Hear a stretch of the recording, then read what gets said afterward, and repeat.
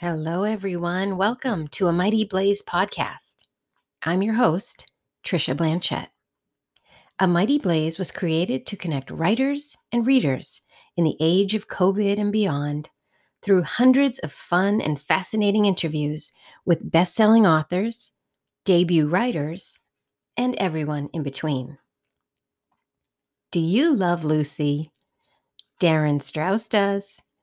Lucille Ball is the unlikely subject of Darin's latest book, The Queen of Tuesday.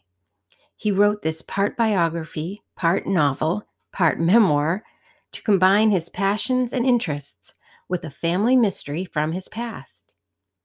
The result is a fascinating romp that was widely praised when it was released during the height of the pandemic in 2020.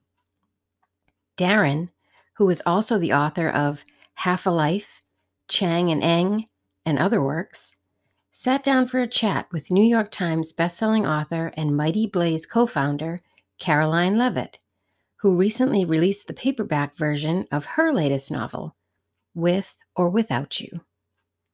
We love Lucy, we love Darin, and we love Caroline.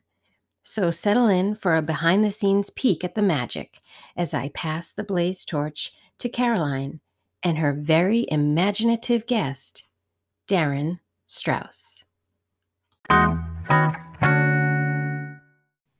Hi, I'm Caroline Leavitt, and I'm the co-founder of A Mighty Blaze. And I'm absolutely overjoyed and thrilled to have the amazing Darin Strauss here. He's got this great new book, The Queen of Tuesday, about Lucille Ball that we're going to talk about. And it's just, I mean, there it is. And it's been racking up the raves, and it's absolutely incredible. Darin has won a Guggenheim. His books have been translated into 14 languages, and they include Chang and Eng, Half a Life, which totally decimated me, and I still have it on my desk because I love it so much. More Than It Hurts You, The Real McCoys, and now, of course, The Queen of Tuesday, which is getting accolades from the Washington Post, the LA Times, and more. And it's an absolutely amazing book. So before I start peppering Darin with questions, I just want to say, this is my new book. And I had a feature in the Washington Post. I got a rave in the Star Tribune. This is the anniversary copy of Pictures of You, which was the first book I did for Algonquin. And that's enough of a commercial. So. Well, no, I wanted to add too that this is a very, very good book. Thank you, Darin. I'm reading it right now. It's really, really great. Thank you. Okay, so this book, you've done something amazing in this book, The Queen of Tuesday, which is it's part memoir and it's part fiction. And at first, as I was reading it, I kept thinking, oh, this part is the real part and this part is the part that Darin's making up. And then after a while, it was so realistic to me that I felt that all of it was true. So I wanted to ask you, how did this book start? Like, was it germinated inside of you for a while where you said, I want to write about this, and I want to write about my grandfather's supposed or real affair with Lucille Ball? And when you were writing it, were you very aware of what was real and what wasn't, or did it all seem real to you? That's a great question. Thank you. Yeah. So the book is, as you say, it's about my grandfather, and it's his story on one side, and family memoir. And my grandfather was a complicated guy. And it's the story of Lucille Ball, and it's sort of a biography of her golden period. And then there's the fictional, I don't know why I did this. This is the fictional sexual affair that I invented between them. So that is fictional, the affair. They were at a party together, and my grandfather abandoned my grandmother. And so I sort of imagined, I always wanted to know what really happened with my grandparents and with him. I always found it fascinating that he did these bad things, but was beloved of my family anyway, even by my grandmother. He left her for her best friend, and she never stopped thinking about him as her husband. And I was just fascinated by Lucille Ball. And so I just thought, what a great book. And I'd written, as you say, I'd written a memoir and I'd written fiction. And I thought, what if I could take what's great about both mediums, because I think what makes fiction great, well, what makes fiction hard, I should say, is every time you're writing fiction, you ask yourself, would this happen? Is it possible that this could happen? And so that's a real challenge. but then you can always make it interesting, because if, you can always make the story more interesting if you're having trouble. And nonfiction, you never have to worry about, could this happen, because it's true. But the problem there is, if it's not interesting, you can't change it. So I thought, well, what if I could take what's great about both and make a book really fun, by taking what's fun about fiction and what's fun about nonfiction. And so that was sort of the idea. And then just Lucille Ball is such a great character. I feel like she was underappreciated somehow. I mean, everyone knows how famous she is. I mentioned in the book, and this is true, she was so popular that when her show would break for commercial, the water tables in all the big cities would drop, because the entire nation flushed at the same time. Everyone my God. ran to the bathroom in her commercial. So that's how popular she was. But we don't think about beyond that. She had the first famous interracial marriage on American TV, and she had to fight for that. CBS did not want to have a white woman married to a Cuban guy on TV. She fought really hard for that.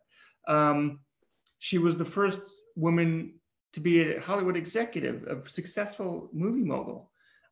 She forced the network to show her as a pregnant person on TV. So she was Little Ricky. Yeah. So, all these things that we just forgot. So I thought, what a great story. And then the love story I thought would be really fun. And so that's how the book came about. It was amazing. I mean, it was really, really amazing. I kept thinking, like, what? It felt absolutely real. And also what I really loved is you gave us a different facet of Lucille Ball. I saw her in an entirely different light, because you made her a very determined, ambitious, sexual woman. And you don't think of Lucy as sexual, but also like not the best mom either, which was really interesting. And I was wondering, like, because there's so many people who just, they love Lucy, but they don't know Lucille. Has anybody given you any pushback about that? Not that I think they should. I love the book. No, I've heard from friends of hers who are still alive.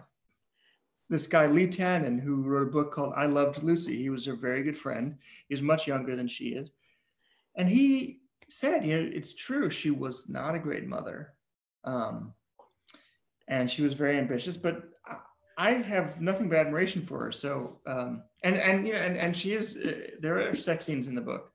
And it was challenging to write sex scenes with Lucille Ball and my grandfather, but she apparently was, a very sensual person as well. So I think, I wanted to capture the full woman, not the TV icon. Right. There were also a lot of stuff that you put in about her that I just didn't know. Like, I didn't realize that she had been on Broadway and she actually was sort of a flop on it. I had no idea about that.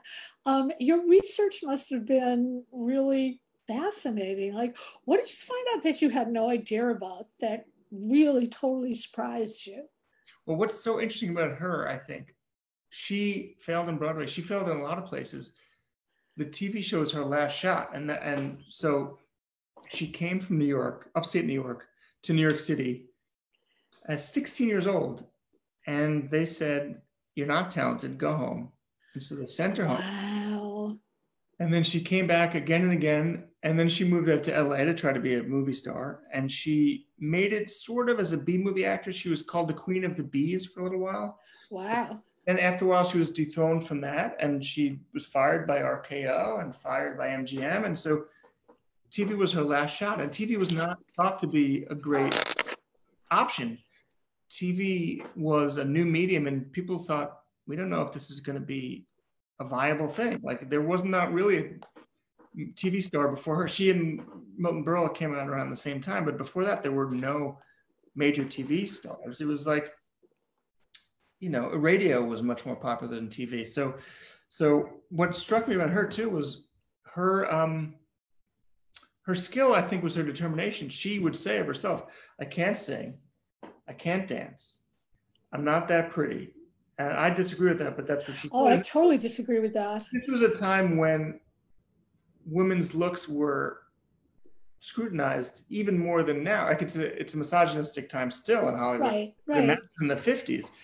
And there were people who were more attractive than her, I guess. There were people who were better singers. There were people who were better actresses even. Like she would say, I'm not a great dramatic actress. I'm pretty good.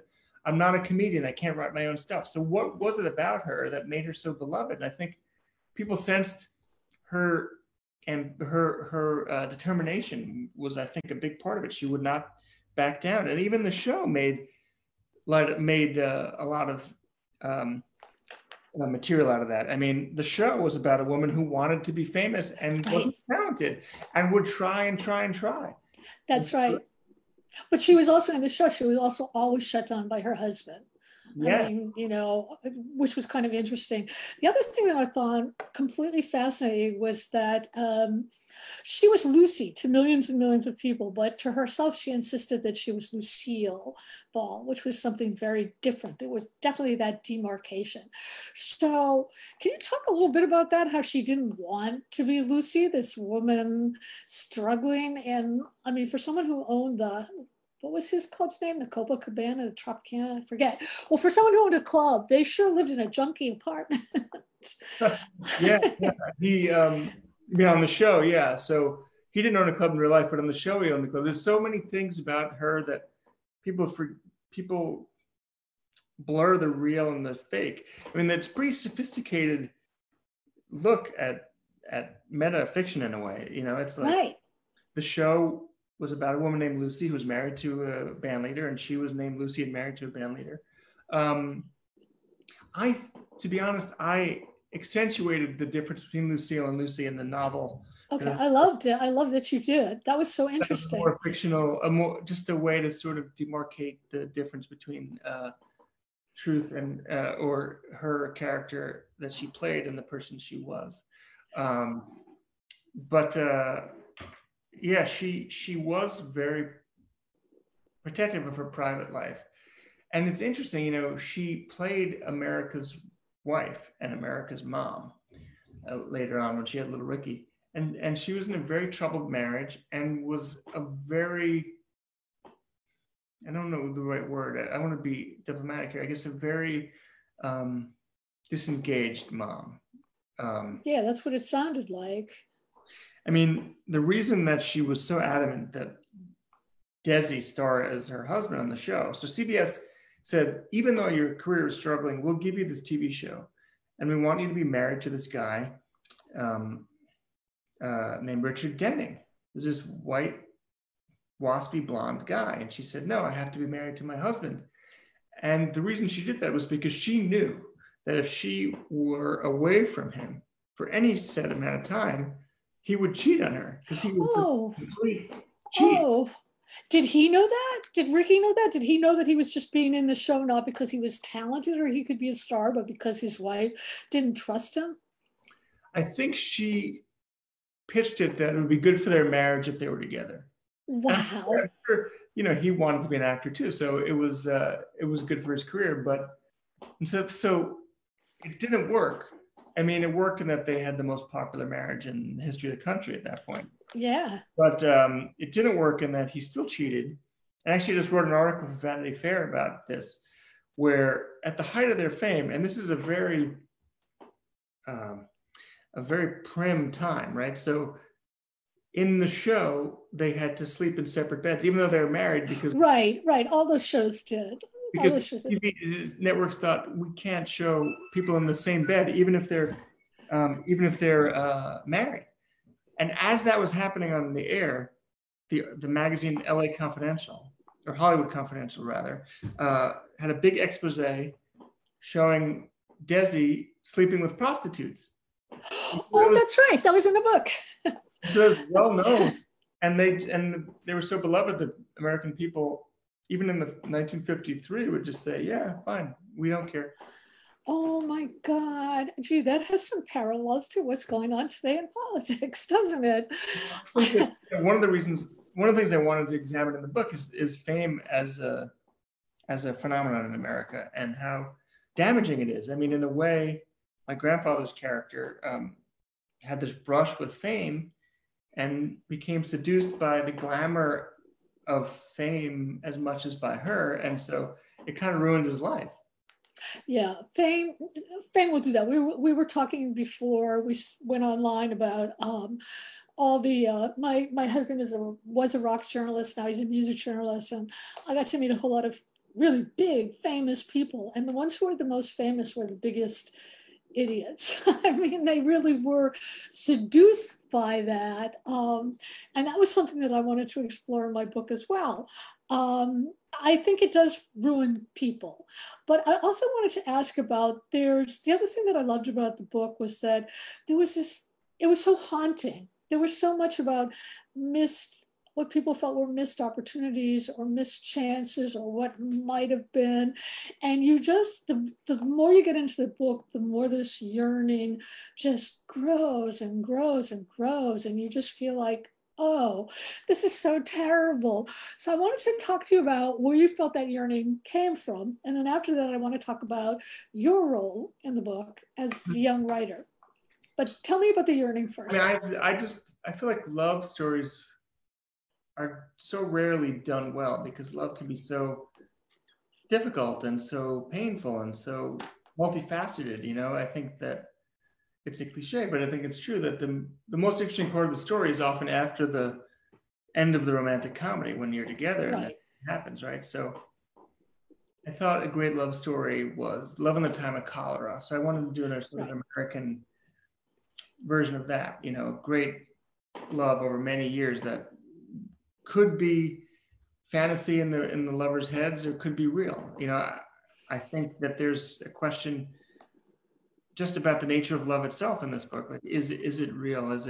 How much is imagined? So I think I wanted to look at that. And then with my role in the book,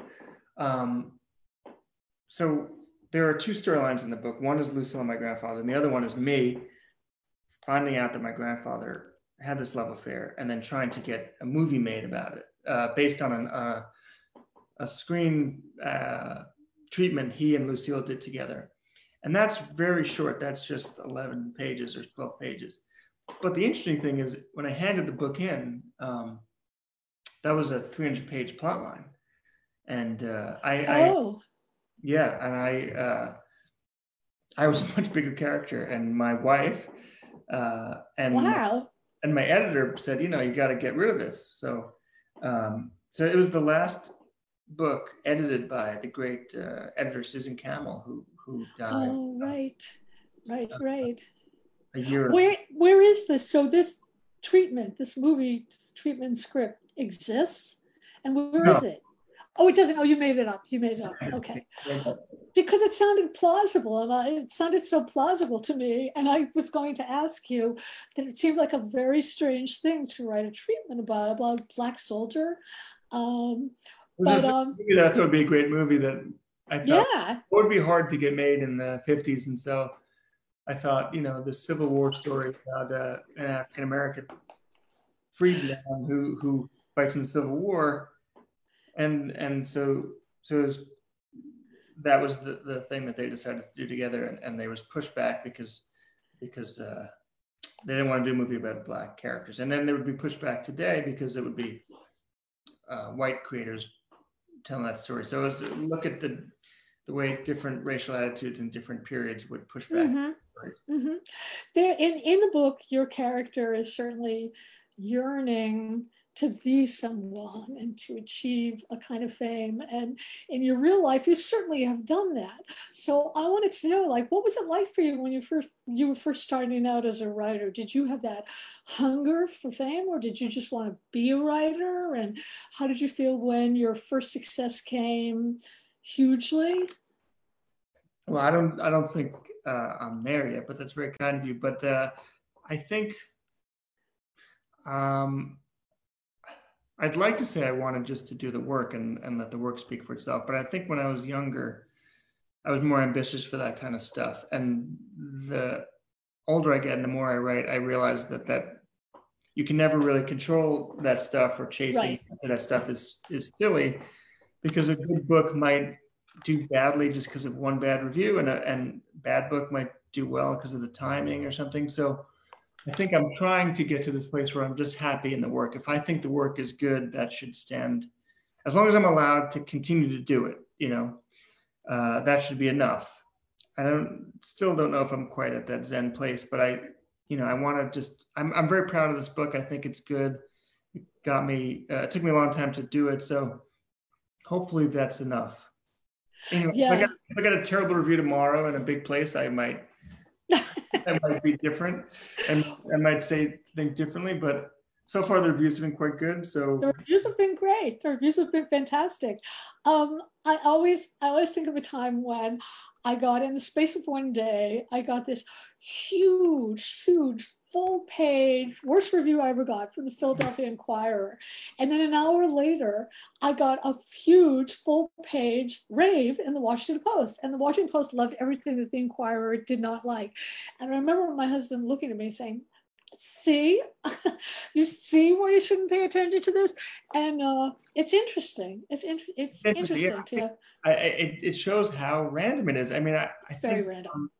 I'm trying to think who said that. Some writer I'm blanking on said, getting published in foreign countries shows you how random it is, because the same book will be a failure in England and a hit in France, and you'll be a genius in Italy and a moron in Germany, and it's the same book. It's the same thing. Yeah, I had a friend, I haven't seen him in a million years, who published this book in the United States a million years ago called When I Was 5, I Killed Myself. Did not do well in the United States at all. Got literally no reviews, nothing. So he went to France, and all of a sudden they gave him a medal, like whatever their top literary medal was. And he lives there now because they love him there. They absolutely love him there. He sells out every single book he writes, and he cannot get published. Howard Butin. Okay, it's so interesting. He's also a clown. He also does clown stuff, and they love him for that too. It's sort of the Jerry Lewis stuff. Huh. But it's like, he's much older now, so now he just says, it doesn't matter. What do I care? But at the time when it was going on, it would drive him crazy. He would say he was on talk shows every night in France, and in America, he couldn't get any editors to read his books. So. Yeah, I remember seeing Rod Stewart say that when he was young, he told his mom, I sold 20,000 records in the US and nothing here. And so she said, well, you got to move to America. And that's why he moved here, I guess. Wow. He was only at 20,000. Like, he was obviously selling millions later on, but that's so. Yeah, and I think, well, don't you think that whole attitude, though, also comes with, as you get older and you suffer more losses and stuff, you start to realize, okay, what's important here? Yeah. And am I really going to buy into this? Or certainly it's nice when you have all the raves and the stuff, but it's not the most important thing in life. I think it's just getting to the place where you are able to make a living and know you'll be able to sell the next book. And then once that happens, then really, who cares, Right. I do have to say that I'm very surprised that you don't think that you're famous, because I and all the other, I don't mean to embarrass you, but I and all the other writers I know, we all think you are. So. Very kind. Well, anyway, I want to know about your writing life. Like, tell us what it's been like for you. You're probably tired of asking this question, but I'm really curious. What is it like for you writing in the pandemic? Well, yeah, and I want to ask you the same thing. I mean, I live in a part of Brooklyn that is pretty quiet and was not really hard hit. And so I wrote this thing for the Paris Review a few months ago about how it seemed so surrealistic, because I would see these things on the news about how hard hit New York City was. But to me, it felt like just a pleasant interlude at first. And then actually I didn't lose anyone close to me, but I saw the devastation, of course, and my step aunt died from it, and I actually had COVID, I think. I mean, you did. I was diagnosed with it. I never had a test that said I had it, but my doctor diagnosed me with it, and I felt bad, and so it was. You weren't in the hospital though, right? No, God, that's good. That's lucky. Yeah. How about yourself? It's been very weird. And I think, honestly, the thing that saved me to a large extent was A Mighty Blaze, because when The Mighty Blaze started, we were all working 20, 30 hours a day trying to get this thing running. And it was so much work, and nobody knew what we were doing. But on the other hand, it was good to be that busy, because I wasn't thinking about nobody's outside, everybody's in masks, people are getting sick. I was thinking more in terms of, what do? I don't understand this. I'm not a business person. How are we going to make this go? It's so great that you did. I mean, it's just altruistic, you know. It's such a generous thing to do for writers. It's such a kind thing. I'm so grateful. Thank you. Well, I've had a lot of writers being incredibly kind to me on my way up, and I've also had like very few, but enough so that I remembered it. Like people being not so kind, and I always thought, why did they do that? I'm no threat to them. Why would somebody be like that deliberately mean? And I just decided. Who was it? No, I'll tell you later. Okay. I'll tell you in an email. But I just remember thinking, wow, it's so easy to do things for other people just to be kind. And I wanted to be that way. And when the pandemic started, it was right before I was supposed to go to Houston at this huge library event. And I had done a whole speech with hand movements, and they canceled it. And I was really mad. And I thought, this is terrible. How can I have a book coming out and everything's canceled? So I decided, being a Pollyanna, that nothing was canceled. And I made a video of my speech. I sent it to the libraries, and they said, oh, this is great. And I thought, I'm going to tell my friends. And I started spreading the word to people, saying, you know what? I'm going to put this on my blog, make a video, shout out another author, shout out an indie bookstore, and it'll just be fun. And it started out fun, and then all of a sudden I had like hundreds of people. And I was very, very lucky that my friend Jenna Blum called me up and said, do you want help? I said, yes, God, please. And she has a very she's like a film producer. She can juggle all these things and make all these things happen. And without her, there would not be A Mighty Blaze. And it's been this amazing thing, because you get to, well, first of all, I get to talk to all these writers that I deeply admire, like you, and you're helping the bookstores, which is always great and important, and you're helping other writers, which is great and important, and it forms a kind of community barrier against all the bad stuff that's happening outside. Yeah, I mean, when I was told my book was coming out in August, it was the same thing. I was freaked out, Yeah. I thought they did. I thought I did a good job. I hope they did. I thought they did a great job with the cover. Cover's gorgeous. I love the red heels. Happy with. Usually you have input or you don't like it, and you have to argue with them. They sent me this, and I just from the first, I thought, this is perfect, So, but I'm looking too. I see you have a blurb from Helen Schulman, who I love. Are you friends with Helen? No, you know what? Helen is like, I know her. I was assigned to review her book for, I don't know if it was for the Times or the Boston Globe, and I just loved the book. I absolutely loved the book. And I just, I wrote a great review for it. And she wrote and thanked me, and then months passed. And then I wrote her this email saying, oh, I hate to ask you, but could you blurb my book? And she said, are you kidding? After the review you gave me, I'd give you my left lung. And I thought, oh, that's so nice. That's so nice. So, all these things sort of go around and come around. But no, as you know, the blurb system is like totally anxiety ridden. But I think that books are doing pretty well now. The only thing is what I call Zoom fatigue. Yeah. It's it used to be in New York, you were just up against, well, who else is reading tonight? So they're going to go to that person's event and not mine. Now you have a million Zooms that you can go to. So it's always, who's he going to go to? And who are they going to choose?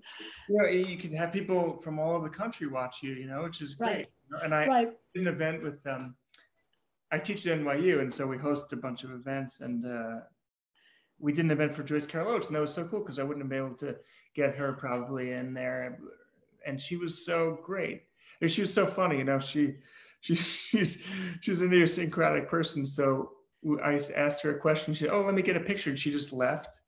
And then there's just a dead screen. And she went and found this photo of herself and Mike Tyson, and she came back. And that's great. That's great. Yeah, it's a whole new world. I want to tell everybody out there, if you would like to ask Darin questions, or if you'd like me to ask questions, there's my trampoline right over there. You might want to ask about it. Please do so, and we will be more than happy to answer any questions. I want to ask about the trampoline. What is the trampoline? Oh, see it over there? It's Yeah. it's a mini trampoline. And somebody told me that, as you probably can tell, I'm a really anxious person. And I've got all this anxious energy. And so I can't do anything like yoga because it's too slow and it's too like, I like to zoom around. So a friend of mine bought a trampoline and she said, it's the best thing. You just go on it 20 minutes a day and everything is cool and you'll really love it. And it was cheap enough, so I bought it and I bounce on it 20 minutes every day, blast the music. And oddly enough, after 20 minutes, you're sweating. You're really, really sweating. And it's good for your bones, it's good for your breathing, and it makes me feel like, okay, I did some exercise, because I don't really love exercise to begin with, but this is fun. In the pandemic, I used to bike to Manhattan from Brooklyn. That was my exercise. I would just skip the subway, and I haven't been able to do that. So I bought a heavy bag, and I've been punching in my basement this punching bag, which is really good exercise, and it's great for stress. I put people's faces on it, and I just punch them. Do you know how to punch? Is there a correct way to punch? I'm supposed to. I always forget where you're supposed to put your thumb. You have to be careful. You can break your thumb, you can break your wrist, so you have to know how to punch. But it's good. I've become a better puncher, so I feel like if I get into a fight with a reviewer now, they should watch out. You know the Richard Ford story, right? Alice Hoffman gave one of his books a negative review, so he took a gun and he shot a hole through one of her books and he delivered it to her. So that's kind of when he spit on Colson Whitehead. Yes, that's right. That's right. He did do that. I always figure, you know what? Sometimes a really nasty review is even better than a good review, because I think that when readers read it, they're looking to see what the book is about and the plot. And if somebody's deliberately nasty, you can tell, oh, that person has something going on in them that they need to express. And Colson had a great response. So he spit on, so Colson gave him a bad review in the Times. And then there was some writers' event where he spit on him. And then the page 6 called Colson to ask about it. And he said, I'm not really that concerned. I've often been drooled on by older people. Oh, God. Great comeback, I thought. So that's really funny. Yeah, there's been all kinds of like things like that. Actually, the greatest thing that ever helped me was when I became a book reviewer myself, because then I learned how subjective it is. And I began to look at every book that came in and think, you know what? Nobody deliberately sets out to write a bad book, or to write a book where they think, oh, this is going to really piss off this reviewer, and that's why I'm doing it. Each book is a lot of hard work. And if you're going to criticize it, at least do it in a way that's helpful or kind, by saying things like, well, maybe I would have wished that there was more of this character, instead of saying, oh, this book is so boring and I just wanted to jump off my house. And it made me realize that, you know, I look at books differently now, and I look at reviews differently, and I always look at who is reviewing somebody, because a lot of times it's, you know, it's very subjective. Jamie's going to look to see if there's questions for you. Yeah.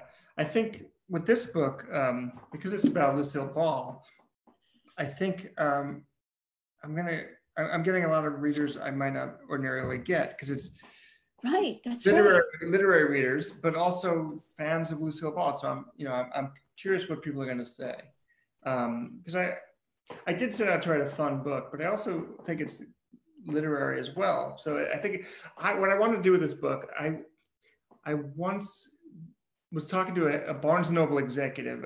I was nominated for my first book for the Discover New Writers Award.